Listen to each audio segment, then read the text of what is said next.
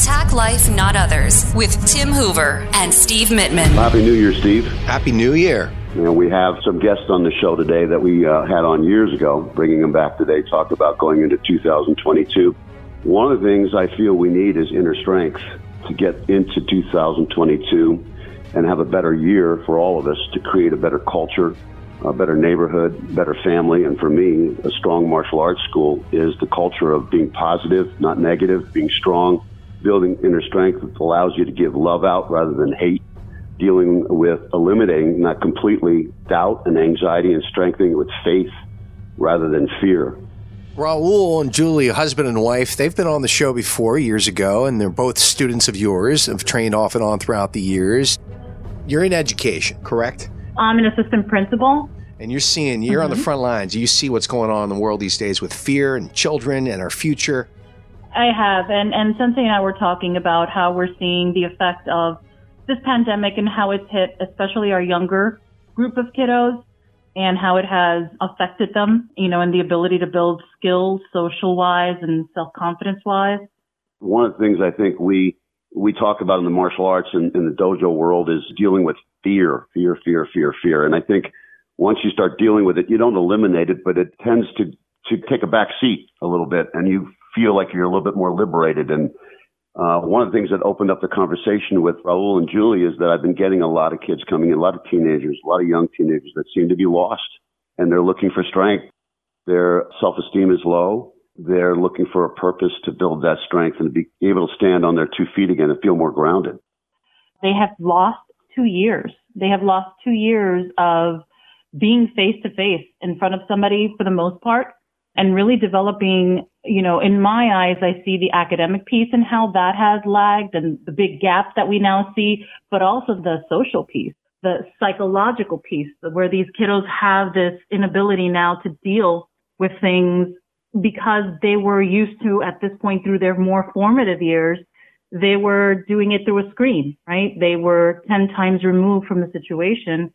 Whereas now when we have that, when they get the opportunity to see a person eye to eye, they're unable, right? They either feel like they can't because they haven't been able to or they never developed the skill, or they feel the fear that you're speaking about, Sensei, which is, can I do that? I can't do this.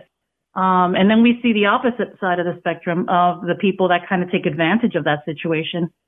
These are all things that have to be, ridiculously addressed now a lot more than we did before. I'm seeing the same thing. I'm seeing the inability to face the eyes, the head's down, the confidence level's low. You're trying to get them to look at you in the eye, and they can't do that anymore. And it all starts in the eyes. You can see the spirit through the eyes. It's just crazy. And building them back up is through hard work, right? Through hard work. I'm actually feeling it even as an adult at this point. At this point, I don't know who I can talk to. We're so divided in so many ways. It's hard to connect with people. And, I feel it all the time. Like, okay, do I approach this person? Is this guy going to take me the wrong way? Is the conversation going to go south really fast? It's more than I've felt in the past. I know exactly what you mean, Raul. Exactly. So if we as adults are feeling that, imagine, and Julie, you said the key word, the formative years. It's not just 2 years, but it's the formative 2 years in these kiddos' lives, as you said. And so I guess, listen, we don't like to complain on this show and talk negative. So what we try to do is find the solution. So the solution, there's no magic pill that, that's going to solve everything, of course. But I think, unfortunately, the real pandemic is down the road with children as they grow up and they didn't get the skills that they needed in that window. They needed to absorb that in a certain window. So what we can do now is, the way I see it, is in your circle, in your inner circle, when you're at home. Obviously, as you said, Raul, you don't even know who you can talk to, what you can talk about, and that kind of thing. But in your home, if you're fortunate to have a safe home for children that are listening, with your parents, with your siblings, people you do feel comfortable with, hold hands, touch hands, and make eye contact. Mm-hmm. And as much as possible, get back to the roots. And the children, some of them never had that to begin with, because now is when it was supposed to be happening. But get off the screens, as we talk about. And we don't say that in a preaching way, but we say it because you need to do it. You need to do it. And Julie, you see it from both sides. So you were saying a lot of times you find yourself as the referee. You've got the person that was bullied and then, the bullier, right? Correct. Then you have to try to get to the root of the problem, right? Why is the person that is being bullied? What type of self-confidence is lacking there that is making them a target? And why is the bully bullying? Why do they feel they can target this person and take advantage of the situation in such a negative way? And so you become a referee, like you said, Sensei. You become a counselor.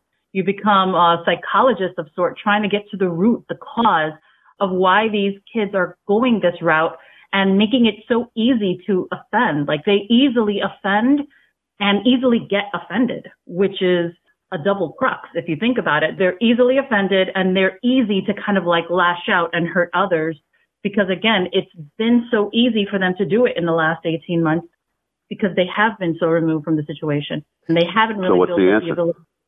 I wish I had the answer, but the way we've been addressing it is we've been having peer mediation groups. We've been sitting the kids in front of each other. 8 out of 10 times, they become friends. They realize they have a lot more in common with each other than they knew.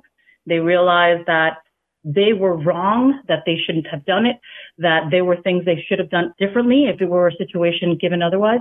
Of the other two, because I do say 8 out of 10 times of the other two that don't easily resolve, those are ones we have to spend a little bit more time with. And those are the kiddos that might need a little bit deeper, more therapeutic support, maybe from a person a little more trained than myself. They're the ones that really do need that stronger support. And we try to get it to them, and we try to make it so that it's not just the student, because a lot of times this also kind of spreads out into the family. And we try to make it so that the family also gets a therapeutic support piece from this as well, if they're willing. And what Raul said, as adults, we're divided. We fear talking about our feelings, so we don't talk about our feelings. The number one part of medicine for kids is give them an open forum, a chance to talk to each other about what bothers each other and then become friends. We've eliminated in the adult life where we're afraid to talk about things that are dividing us. We can't be open about it anymore. We actually turn our backs and walk away and have no comments or opinions. We feel that that's the way to resolve the situation of the world, and it's not. We have to be able to talk, mediate, and somehow come to terms where we can agree on the things that are going to be important to move the schools in the right direction, to move the culture, the family, the nation in the right direction. I mean, that's common sense, right? Right. Absolutely. Raul, Julie, thank you for being on the show. As we wrap up 2021, heading into 2022, we wish a better year for everyone, but it all starts with each of us individually, amongst our family and our friends, society as a whole, and hopefully the world. What you said, Julie, it's all good stuff. And then at the risk of sounding self-serving, when you're doing the mediation, you're sitting the students down, maybe have them listen to our podcast. After all, it is called Attack Life, Not Others. Not others. And we hope every week. Bringing it up. Well, thank you. We appreciate that. But we hope each week, all year long, not just, there's one particular episode, but all year long, we offer little tips and advice from the martial arts that can be applied to everyday life to do exactly that. Attack life, not others. Thanks, guys. Thank Happy you. New Year. Thank you. Thank you, Sensei. Have a happy New Year. Thank you so much. Yeah. Happy New Year. Thank you for listening to Attack Life, Not Others. Subscribe to our podcast. And for more on our way of life through the martial arts, go to hooverkarate.com. This has been a Steve Mittinen social media creation. Steve Mittinen, socialmedia.com.